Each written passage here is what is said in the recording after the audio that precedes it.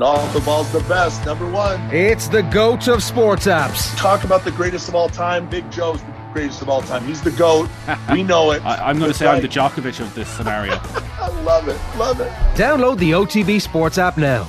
Chicago's Northwestern Wildcats, as you'll be aware if you've been watching OTB over the last few months, are going to take on the Nebraska Cornhuskers in the Lingus College Football Classic. It's the Aviva Stadium. It's Saturday 27th of August. Hospitality package is available now. You just head along to collegefootballireland.com. January tickets go on sale in March, and as part of that I am delighted to say that the Northwestern head football coach Pat Fitzgerald joins us in studio. Morning to you. Coach, I think, is the official.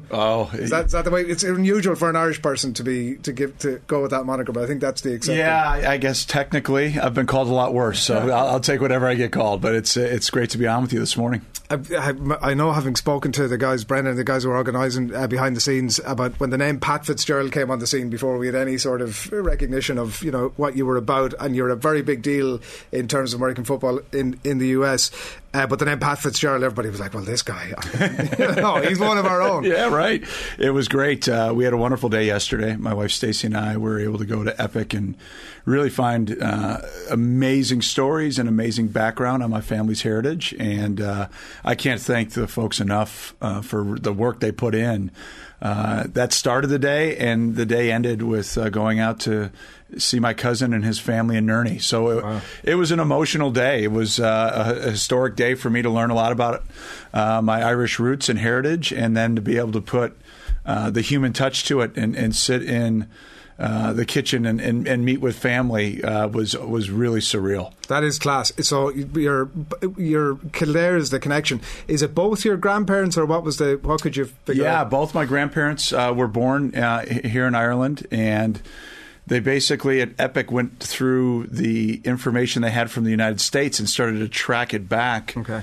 And what we learned yesterday was 1901 census was really the last census in Ireland that there is really concrete information on where people were born, where they lived, and the Fitzgerald side's obviously from the west, and found out kind of exactly where they believed that my grandfather was born and where he lived. Found out they're farmers, and there was some information, not as much. And then the Mearns family down in Nerney, there was quite a bit of information. That's my grandmother, and sadly, my grandfather Fitzgerald, I did not know, passed away before I was born, but my grandmother I knew very, very well, and very close with her, and she's obviously since passed, but to see all the information, it was, again, you fly in, you land at 5:30 local, and this is one of the first things you do. It was really incredible. So they're first cousins?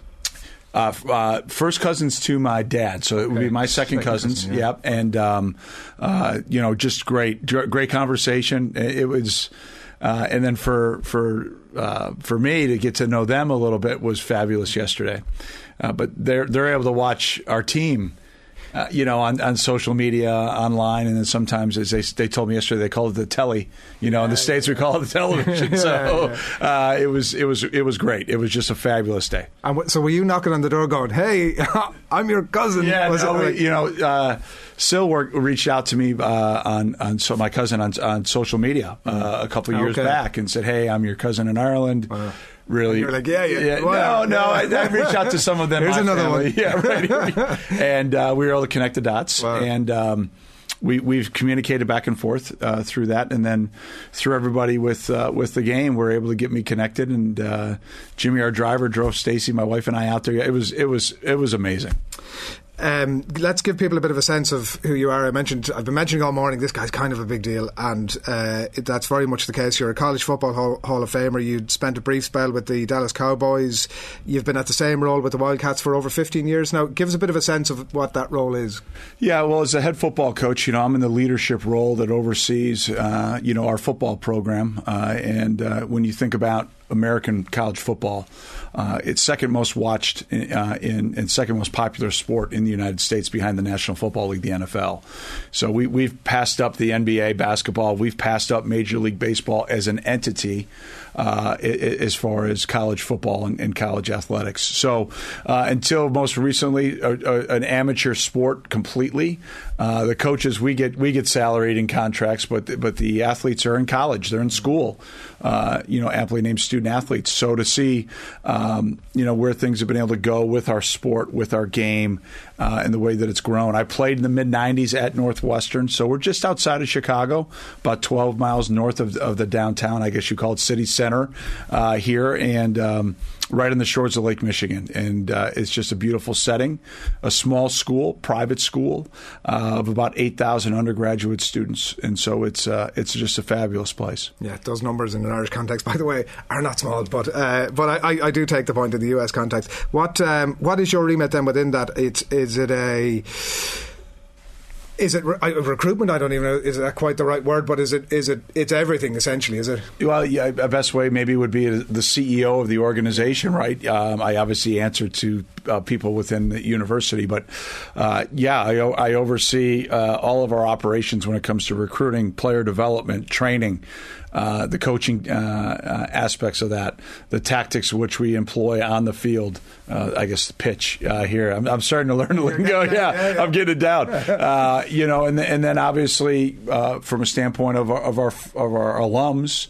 And those that are generous and donate, financially and emotionally to our program, being a steward and a conduit to our program. So it's all encompassing. It's a lot. It's not just what happens on the pitch. Those are only 12 days of the year. The other 350 plus days, there's a lot that goes into it, it's never a dull moment. There are often comparisons made between the amateur aspect of the GAA here, for example, which I'm sure you've been discussing over the last couple of days, and college football in the US. But the dynamic is very different in a lot of ways. I mean, it's about to get maybe very, very different in terms of the salaried nature potentially of athletes. But we'll come to that in a second. But the scholarship aspect, and is it 80 plus scholarships get dished out? How do you manage that transient nature of students and keeping ahead of the fact that, like, how many students do you lose every year, for example? So you have 85 scholarship athletes, and then we'll have 27 that come onto the team over 5. So basically you have 5 classes from freshmen to basically seniors at the university, and I get a total of 127 for each year, meaning not 127 times 5. This season coming up, I have 112 total players. Okay. So that's who's in the arena playing, participating. You're exactly right. A major part of it is the recruiting, is the development and retention. But no matter what, you're going to have X amount of seniors move on to the National Football League, and an overwhelming majority across our sport, across every team, don't get that opportunity. They move on to life. Real life, move on to life. So, you're pretty much 25% of your roster turns over every year. So it's that recruiting aspect. How hard is that? I mean, are you sitting down saying I need X? Is it the same number of players in each position that you recruit back into every year, or does it depend on quality, or how do you manage that? Exactly, both. I mean, you have numbers with the 85 scholarships that you want to have, by position and where you want those numbers set. So you look at what you're graduating and departing your program. You've anticipated that, so you don't go from maybe losing 3 of one position. Now I need to go get 3 to be great players. You hope they are, but you hope you have older players that are ready to step into that role, and then just kind of that cycle just continues as you move forward. The recruiting aspect is a big part of it. Especially with certain positions, for us, everybody probably knows the names like Tom Brady and Peyton Manning. The quarterback position in our game is so important and you usually only have 5 of those, and one's really important. That's the guy who makes everything go. So it's it's a very unique sport. If you've had a chance to see it or watch it, it's very integral. But before we come over in August, I hope everybody here in Ireland, just goes online and looks up Football for Dummies, American football, and it'll be able to explain to you everything that's going on. I'm a signed-up member of that particular channel. What the pay-for-play conversation has definitely resonated over here. What's your stance on that? What are your thoughts? Yeah, well, it's the same thing a little bit with college athletics now in the States. We're not directly paying as a university to the athletes, but similar to the Olympic model in the States, where our name, image, and likeness, our athletes were not able to make any revenue on that, and now rules have changed that they're able to do that. So that's going to really change the dynamic. It was just the scholarship in the past. Now they can get on top of the scholarship. Really like any job, like any marketing deal, a partnership with a company for their name, image, and likeness. So as we look at all these jerseys, and our biggest benefactor, Pat Ryan, started Aon, and as we all know in European soccer, Aon, I think it's Man U, that you'd see all over their jerseys. So that's a big part of where things are going in the States. I have heard about what's going on here with the GAA, and if it goes to pay for play, it'll be a very different model. Yeah, it'll be a professional model. One of the big differences is that you're dealing with kids. Yeah. Well, 18 to 22 is our age group that I get. As in, you're automatically creating, in some cases, in many cases, maybe millionaires, but certainly very wealthy young people in society. How much in your role, I presume that is occupying a big part of your headspace in terms of how you would potentially manage that situation, in terms of, I don't know what it would have been like for me at 18 if somebody had been saying, listen, you're now suddenly getting $500,000 a year into your account. So trying to pre-manage that, I presume, is a big part of your... Well, education, fiscal responsibility, and how to properly set a budget, and how to go about running your day, and looking at a year, and then thinking about how to invest that money. I mean, we would do a lot of education to make sure our guys are prepared, and then you hope that they're able to listen and follow that direction. Was it Bubba Cunningham from Carolina? This week he had said it's moving from university student dynamic to employer-employee. Yeah. That is a big old shift. Well, it will become much more similar to our professional football, like the NFL. I mean, it will be... it will be a very different dynamic. And there'll be some positives. There'll be negatives. There always is when you have this type of systemic change. We're kind of in the middle right now. We were amateur, and the NFL is on the other side. We're somewhere in the middle. There'll be definite change. We just don't know what exactly that's going to look like. But in our sport, we're regulated by a governing body. Here we have the GAA in Ireland. We have the NCAA in the United States. And, that's been under fire. It's been under fire through lawsuits. It's been under fire from federal government in the United States. And so where that exactly goes, it's got two main forces really impacting it, with the legal system in the United States and the federal government. So we'll see here over the next possibly week. Under new management at some point. Do you foresee that? Or... Potentially, I've got enough problems, so I'll worry about my issues. That's fair. But when you look at the big picture, it's definitely changing. Last one: does it change the dynamic between the fans and the team? Does that? You mentioned the alumni earlier on. Does that connection just remain, or is there more of a cynicism of this is suddenly not quite? Yeah, I mean that's a big part of the discussion. I think by the media in the United States, most college teams are supported by their alums, and then regionally where the university is located. Again, in the United States college football, a lot of our schools at our level are big state. We were talking about the rugby match tomorrow. Two countries, Wales and Ireland. Well, the University of Illinois is our biggest rival. We're in Illinois, the state. They're in central Illinois. We're in suburban Chicago. And so we're rivals, but at the end of the day, their fan base is more loyal to the central part of the state. Ours is more, around. And then because of the nature of our university, we have a worldwide draw of our student body. Where at Ohio State University, largest university in our conference, 65,000 students that attend, right? Their stadium's over 100,000. So, I mean, if you were to think about it this way, we have 8,000 students, they have 65,000. Well, it's the context of your point about the 8,000. Correct. So when you really look at it, it's pretty unique. Tell us then a little bit about it. I mentioned about the uneducated aspects, certainly on my end, to college football and to, I think, a lot of people here. What is this a home game now for you guys in August? What comes with a home game? Yeah, well, there's nothing better than the pageantry of college football in the United States. From the minute you wake up, on game day, you'll hear a lot about tailgating, and it's basically, what is it? It's a party, and around the parking lots, around the stadiums, people actually pay to pretty much lease that spot and then throw a party around their trunk of their car. And so it's music, it's drink, it's food, it's family, it's friends.